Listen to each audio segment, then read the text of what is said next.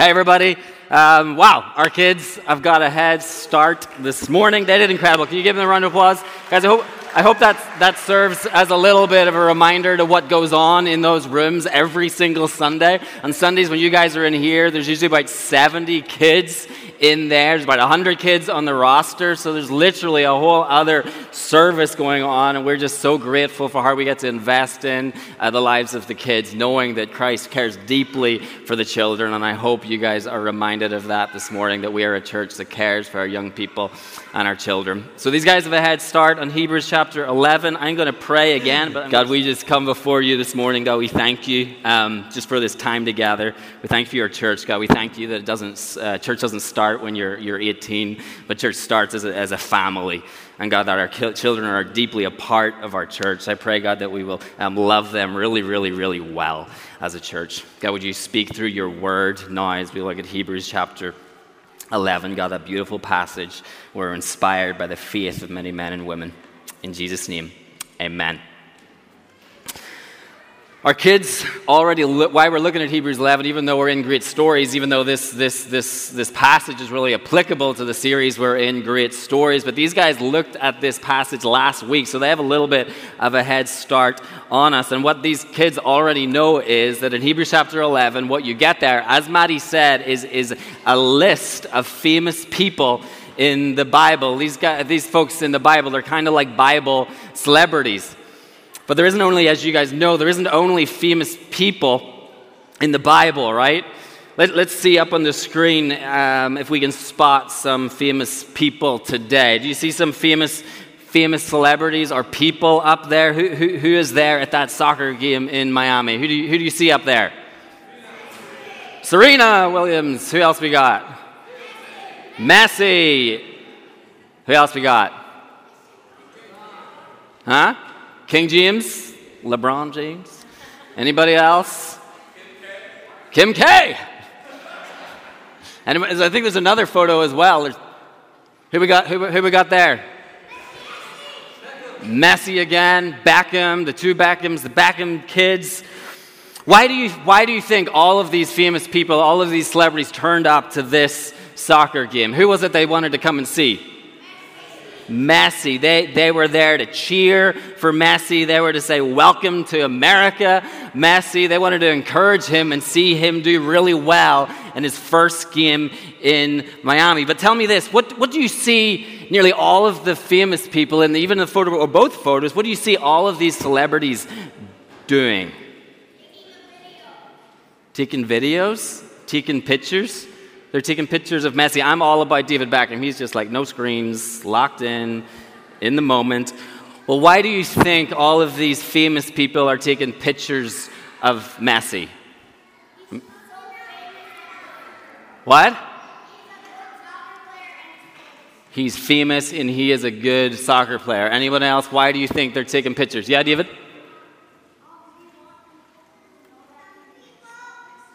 Exactly, that's a good one, that they not only wanted to go and see him and because he's the best, but they wanted other people to know that they got to go and see Messi.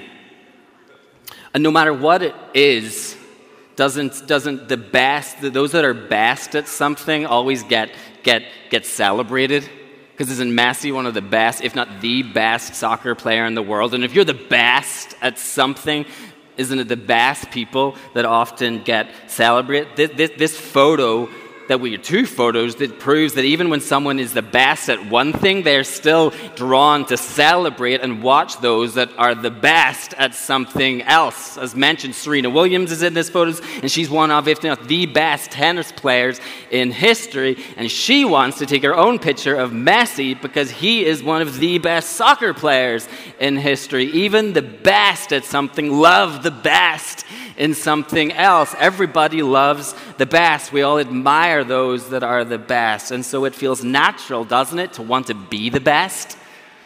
Do you know that feeling of wanting to be the best at something? Sometimes I think about, there's a part of me that thinks about, can I be the best pastor? Could I be the best preacher?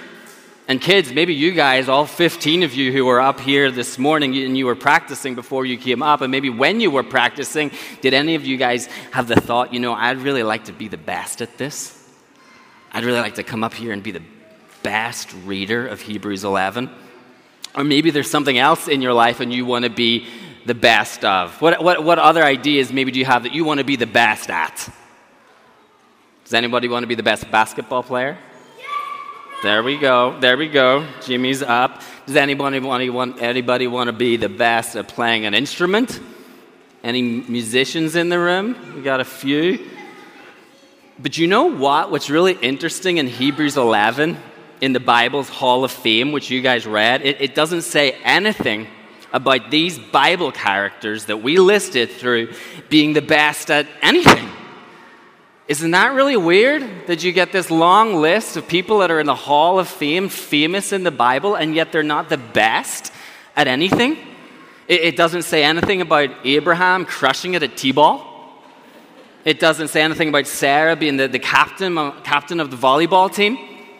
It doesn't say anything about Moses being the smartest person in the class, or Rahab going to the best school. In fact, you know what? There are some names in Hebrews 11, and I don't even think they were able to read. Isn't that amazing?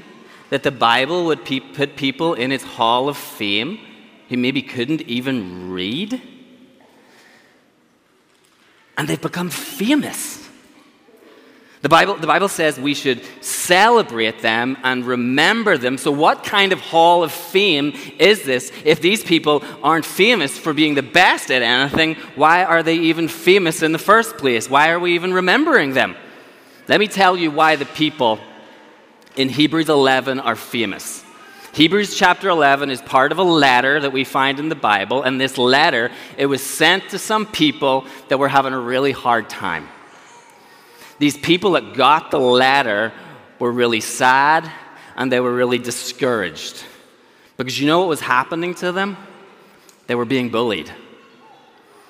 We don't really know where these people lived exactly or who they were exactly, but we do know that they were being picked on and they were being laughed at. And we know that sometimes these people who got this letter were even being beaten up. The word for the kind of bullying that we know the people of Hebrews experienced is persecution.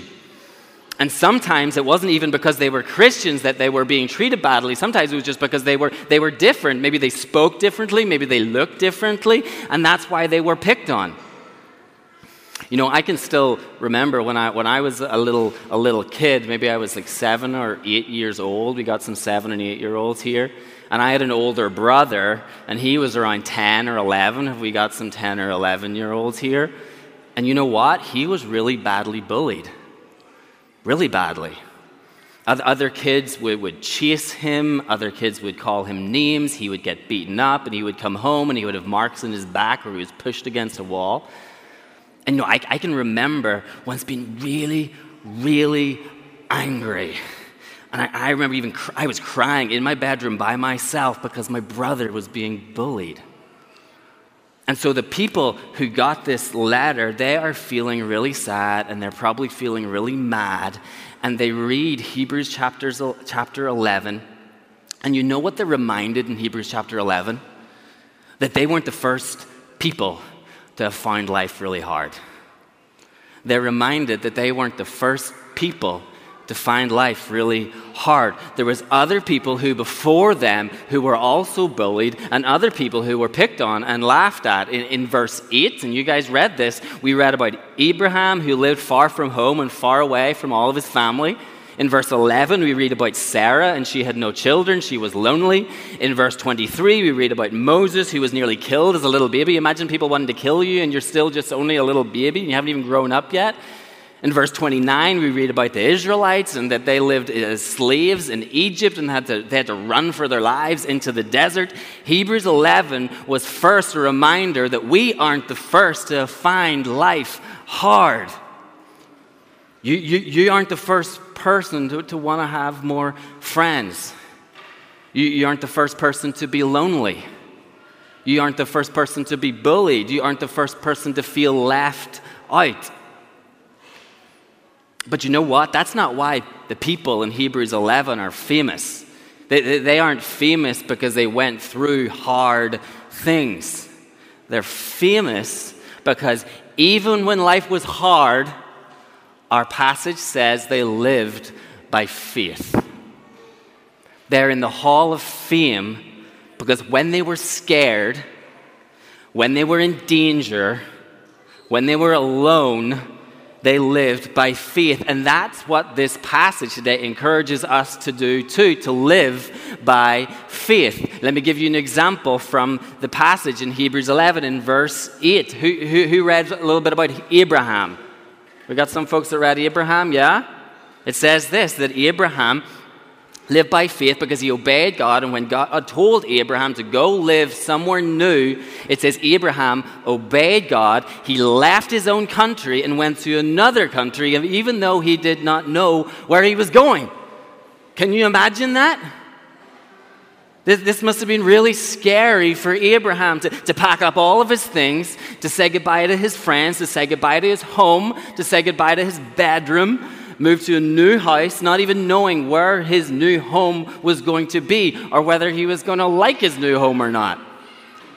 Or maybe you have to move to a new school. Or maybe some of the grown-ups have to move to a new job. And we don't know what it's going to be like. But our story says Abraham was able to do it because he lived by faith. So what does this mean, to live by faith? Okay, I'm going to need a volunteer, and it's going to have to be a very brave volunteer who's going to come up to the stage. Who wants to be a volunteer and come on up to the stage? Who wants to do it? Here we got Ezra. You want to come up? Okay, Ezra. Come on up. Are you brave? Are you brave? Okay. Do you think, Ezra, you could jump up on this? So what I want you to do is jump up there. Oh, okay, yep. I can give you a hand. You don't have to jump. You can just take a big step. Or you can, like that. Okay, now I want you to turn around. I want you to look that way. Take a few steps back. Now I want you to fall backwards. Oh! Wow. Okay, well, not yet. When I'm ready, okay?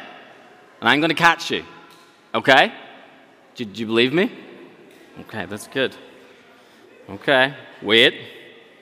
Okay, go. Whoa. Will you try again? Okay, Ezra, I promise you that I'm going to catch you, okay? Wait. Okay, go. Woo! We go one more time? Okay. I'm going to catch you, I promise you, okay? Okay, go. Whoa! Woo! Way to go. Living by faith. So let's see. How does Ezra falling backwards off a box demonstrate faith? You see, when Ezra pushed back and then he let himself fall, did you see that bit? He had faith. He believed that I was going to catch him. He not only believed that I would catch him, but he actually fell, which proved that his faith was real. And that's what faith is, to not be able to see, but choosing still to fall, to not be able to see, but still choosing to take a step, to not be able to see, but still doing what's scary because you believe somebody is going to catch you. So Abraham went to a new country, even though he didn't know where he was going or what it was going to be like, but he went away because he believed that God was watching over him, that God would be there for him, that God would provide for him and his family in every way that they needed. You know, church, that's what all of these people are famous for. They are famous for trusting. The Hall of Fame in Hebrews 11 is people who are famous for falling backwards, and they are famous for being caught. When life was hard, when God wanted them to do hard things, they did the hard and the scary thing because they believed God would be there, working ultimately for their good and for their joy, that He'd be right behind them every day, every step of the way. And so, Rogers Park, you could become famous for being the best. You could. You could be the best basketball player. You could be the world's best tennis player. You could be going to the best school, and you could get the best job, and you could live in the best house, and you could drive the best car. But if you do, you remember the photo at the beginning? Remember, even if you are the best at one thing, you can't be the best at everything. Even our greatest heroes are still looking for a greater hero. Remember them with their phones? Even the best are still looking for somebody who is better. Church, Hebrews 11 isn't a reminder that being the best will solve our problems, but a reminder to be brave even when we aren't the best. To be brave when you can't stop the bullies. To be brave when you're finding it hard to read. To be brave when you're kicked off the team. Because even when you fall, or maybe even when somebody pushes you, what we're here to celebrate today and every week is that Jesus came to catch us. And faith is when you realize you believe that He will. Faith is when you realize in your life, whatever is happening, you realize, you know that Jesus is going to catch you. So whatever hard thing you face, church, whether it's a new home, whether it's a new school, whether it's a new job, whatever it is that you cannot see, may you not look to Messi, may you not look to man. Chapter 12, verse 2 tells us to look to Jesus. He is before you. He is cheering you on. He is behind you, ready for when you fall. He came to be the forgiver of our sins. He is the hope of our tomorrow. He was compelled in love towards us, not by us at our best, but He is filled with a depth of mercy and compassion that took Him to the cross by who we are at our worst. And when you live by faith, church, in the eyes of Jesus, you're famous. Let's pray. God, we thank You for Your love. God, we thank You that You move towards us and You beckon us onwards and You call us into lives of faith, knowing, God, when we live lives of faith, we end up in Your arms. God, You are drawing us closer to You. You are deepening our trust in You. So, God, I pray, God, that we will trust You. God, with whatever it is going on in our lives, whether it's finances, whether it's a new home, whether it's a new job, whether it's a new school, God, I pray, God, that You will remind us that You are going to catch us, that You are for Your people. And God, You will never let us fall. In Jesus' name, amen.